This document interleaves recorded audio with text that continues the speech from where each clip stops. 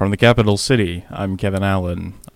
Alaska Department of Transportation spokesperson Sam Dapcevich has provided an update on street access in the valley, where the state and borough both have road projects underway.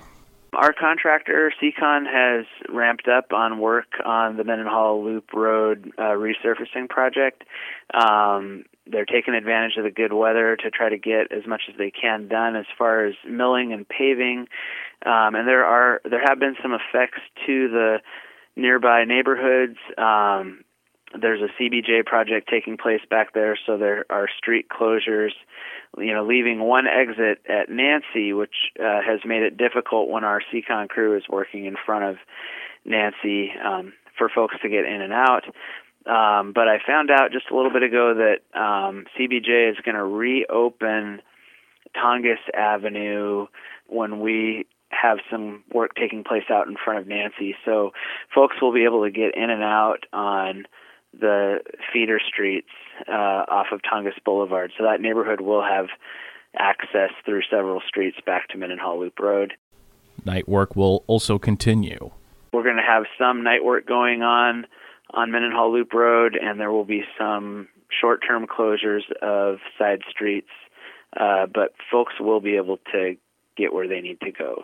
DOT spokesperson Sam Dapcevich. A document obtained by News of the North shows that a group of registered voters are asking the Hoonah City Clerk's office to certify a petition that would allow signatures to be gathered to put the question of recalling Mayor Gerald Byers on the ballot.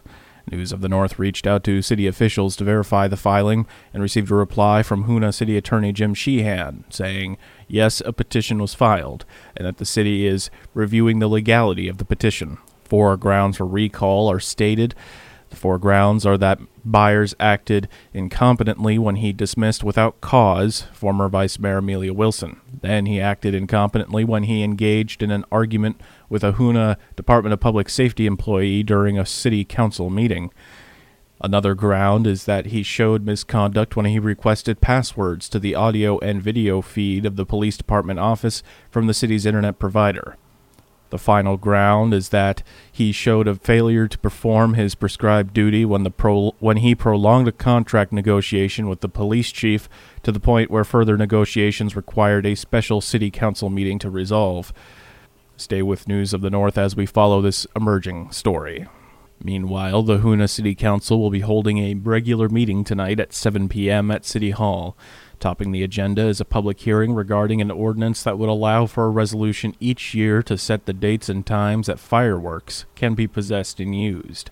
Following the public hearing, that ordinance will come before the council for a final reading and vote. An ordinance will also be introduced in first reading that would send a question to voters in the October 4th city election, asking them whether or not to adopt a managerial form of government. Hoonah currently has a strong mayor form of government, with Mayor Gerald Byers presiding over city business. The Joint Legislative Budget and Audit Committee met yesterday in Anchorage to approve an increase in spending with an outside law firm to investigate the dismissal of former Permanent Fund Corporation CEO Angelo Rodell. Senator Natasha von Himhoff is the chair of the committee. The purpose today is to look at the budget thus far and consider potentially adding a little bit more money to the Alaska Permanent Fund investigation. We are discussing the costs incurred to date associated with the ongoing investigation pertaining to the termination of the Alaska Permanent Fund CEO Angelo Rodell. And earlier this year, we hired Schwab, Williamson, and Wyatt to engage in interviews with various board members and staff to determine exactly what happened. Initially, this committee chose $100,000 to cover the costs. It was an amount that we felt was reasonable at the time. Attorney Christopher Zulte of Schwab, Wilson, and Wyatt spoke to the reason of the additional $50,000 in billing. We developed the projected additional budget of $50,000 based on we looked at the estimated number of hours we're going to have to spend on additional witness interviews and depositions, drafting the report, presenting the report to the committee. We also included a 15% contingency amount to try to address any potential overruns or additional time than what was originally expected. So I guess the best I can say is I'm very confident that we'll be able to meet or come in beneath that projected additional budget.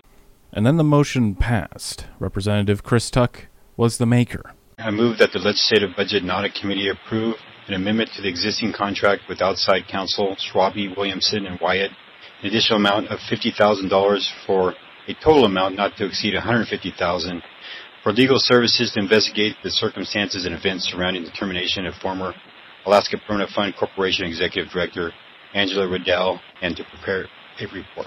Is there any objection in person or on the phone? Seeing no objection, the motion passes. The board that oversees Alaska's multi-million-dollar investment portfolio removed Rodell as chief executive officer last year. The Alaska Division of Elections is gearing up for the August 16th special election to fill the remainder of the late Representative Don Young's term in Washington, D.C. Lieutenant Governor Kevin Myers spoke to the media about the election yesterday. He says some voters may still be confused by the new system, which is different from the way previous elections were conducted in the state. This will be the first time using the ranked choice voting, and I know people are still going to be confused, even though we've done the best we can in educating, and I know y'all have done a good job as well. Again, this election is unique in the sense that we both have the special general, where people are going to rank the candidates, and then on the other side of the ballot will be the regular primary election. And even that's a little different, because in the past people would have to ask either for the Democrat ballot or the Republican ballot in the primary. Now there's just going to be one ballot, and people will pick one person, and then of course the top four then will go on to the general. Myers said voter turnout is exceeding what the state has seen in past years. I'm happy to say that the in-person and absentee voting has already begun. And based on what we're seeing so far with is that people are excited and they are motivated and they are coming out to vote. For example, as of yesterday, my chief of staff pulled up some interesting numbers here. We've already had 6,600 people early vote, and that compares to a total of 8,000 total in 2018. So we should easily exceed that 8,000 number early votes that they had in 2018. If you have already received an absentee ballot, Myers said to vote now. He added that the Division of Elections Director Gail Fanumii is working with the U.S. Postal Service on mail-in issues. Folks who have ordered an absentee ballot, if you have it, please fill it out and vote today.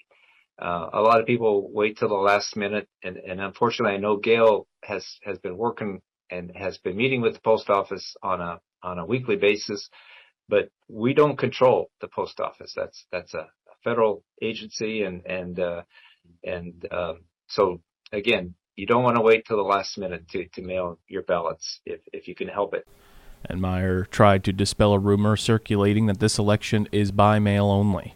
I just want to clarify some misinformation that I've personally been hearing. Again, you all with the press probably already know that about this misinformation that's out there, but it's concerning to me because at least one of the candidates have been telling voters misinformation. And so let me clarify that in the sense that this is not a vote by mail election. We did a vote by mail for the special primary election. Voting by mail is illegal. A state statute requires us to do in-person voting unless it is a special election. Lieutenant Governor Kevin Meyer. Travel Juneau's Liz Perry spoke to us this week about her thoughts on the recent Ironman Alaska Triathlon. We asked her about what the takeaway was from this event, especially when it comes to community support and the economic impact. Indications are that both the athletes and the organizers were very, very pleased with Juneau's participation. They couldn't say enough about how the community turned out to support the event in terms of volunteerism and just being friendly in town and very hospitable. And I would say that we may have underestimated the economic impact of the event. So we know that athletes were taking excursions and doing a lot of shopping even prior to the event when they arrived early. And many talked to me and our staff wanting ideas on what to do after the event. So I believe that they took advantage of a lot of the opportunities that our businesses provide, and we're going to see a really good impact economically for the city. Perry added that athletes were in town both before and after the event, and it was a boon to the local economy and regional economy. Many athletes, again, they were staying several days in Juneau. I talked to one athlete, for example, that was going to be in town an additional couple of days and then was heading to Ketchikan to go fishing. Several were staying in town for another couple of days, then heading north to Anchorage and then off to Denali and Fairbanks. So this economic ripple effect is going to be felt throughout the state and throughout, especially throughout the region. Other large events like Ironman might be on the horizon for Juneau, Perry said. I think we're going to be starting to get inquiries from other organizations, and because of our contractual obligation with Ironman, we'll have to be very selective about what kind of events those are. But I think more importantly is that it puts Juneau on the map for athletes and people who love a lot of activity to come up to Juneau to train, for example. Spend a week here running the mountains, or cycling out to the end of the road. And it opens up that opportunity as well, not just hosting a big event. Travel Juneau's Liz Perry. Trail Mix's executive director, Ryan O'Shaughnessy, provided an update on the various trail work in Juneau while a guest on Capitol Chat. We have crews working on the Lena Point Trail. We're working on some old staircases there. And that seems like a bigger project you've been focusing on this summer. We worked on it a little bit last year. We're really fortunate to be partnering this year with the Rotary Club. Our crews have been out there improving staircases. We replaced some bridges and really just making that trail to that point a lot more accessible. O'Shaughnessy said they will be working with the Forest Service on the Ocnu Trail. Really excited to be working on the Ocnu Trail coming up. We're working on an agreement with the Forest Service right now. There's a bunch of materials up there that have been staged in years past, and we're excited to get up there and put those to use. So we'll be graveling that trail, replacing some of the slippery boardwalk and slippery steps, and working up there. We're also going to be doing a lot of work on the Christopher Trail. That's something we've been looking at for a few years, and we're really excited to get that going. And our work continues on Perseverance. He said of the work on Perseverance Trail.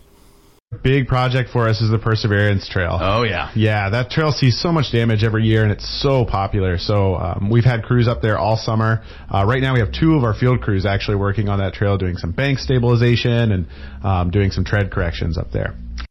Ryan O'Shaughnessy, Executive Director of Trail Mix. The Juneau School District will continue to make masks optional for the upcoming school year.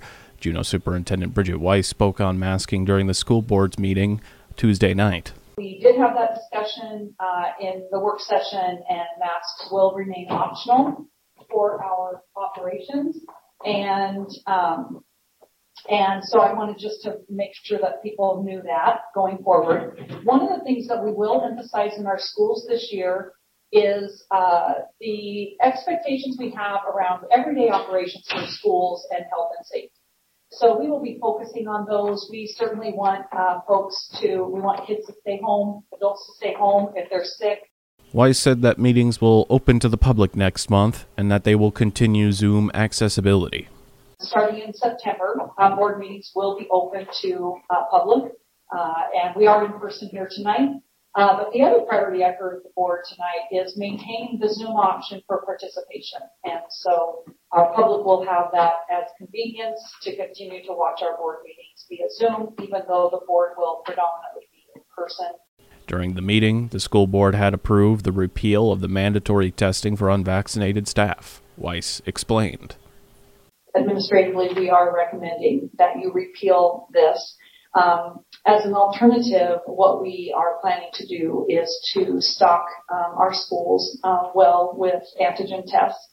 Certainly one factor here is that there is availability of antigen testing at home tests, And while there is access in our community, good access in our community, we also will supply our schools so that staff can access those very easily, very conveniently, anytime that they choose. And we think that many will. And we can also send those home with children if a parent requests some. So we have some options as well to support families with those antigen tests. With school starting on August 16th, Weiss gave this heads up to families. We will welcome 1st through 12th graders on Tuesday. So it's hard to believe, but we are really excited about that. We're emphasizing school registration. We had a day on Friday last week. We're continuing to communicate with families to connect with us if they have not registered yet. We also will be sending out a family newsletter, a family letter from me in the next few days, letting them know all of the new information. Juneau Superintendent Bridget Weiss. Also, Juneau School Board President Elizabeth Siddon gave an update to the contract with Nana Food Management Services while a guest on Action Line. In June, the board faced the question of what to do with the current Nana contract.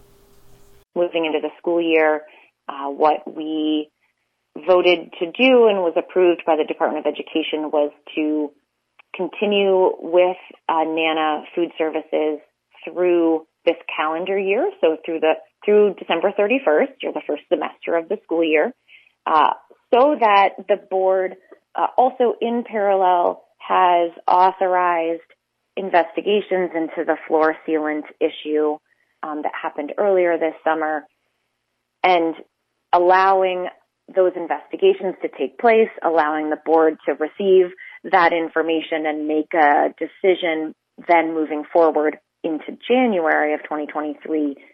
The board had moved to authorize both the investigation and approval of the contract extension until January 2023.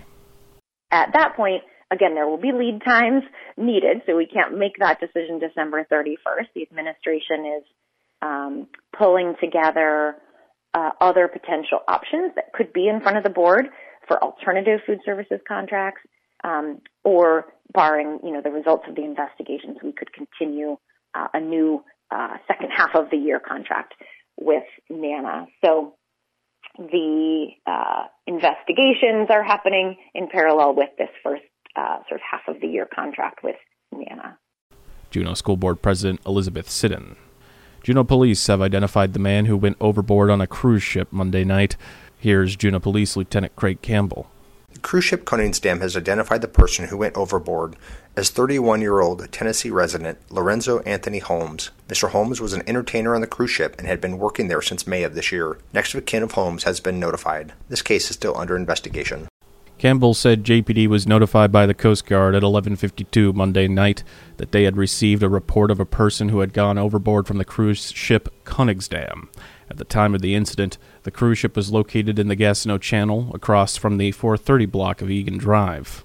At the time of the incident, the cruise ship was located in the Gatineau Channel across from the 430 block of Egan Drive. Initial reports from cruise ship passengers reported hearing screams from a person in the Gatineau Channel. CCTV from the cruise ship confirmed a person climb over the ship's railings and never return. Passengers from a nearby cruise ship reported seeing something fall from the cruise ship Cunningsdam and then call out for help. This story updates and corrects a previous report that Holmes was aboard the Eurodam. Never miss a story or a newscast at KINYradio.com. Now you're up to date. For News of the North, this is Kevin Allen.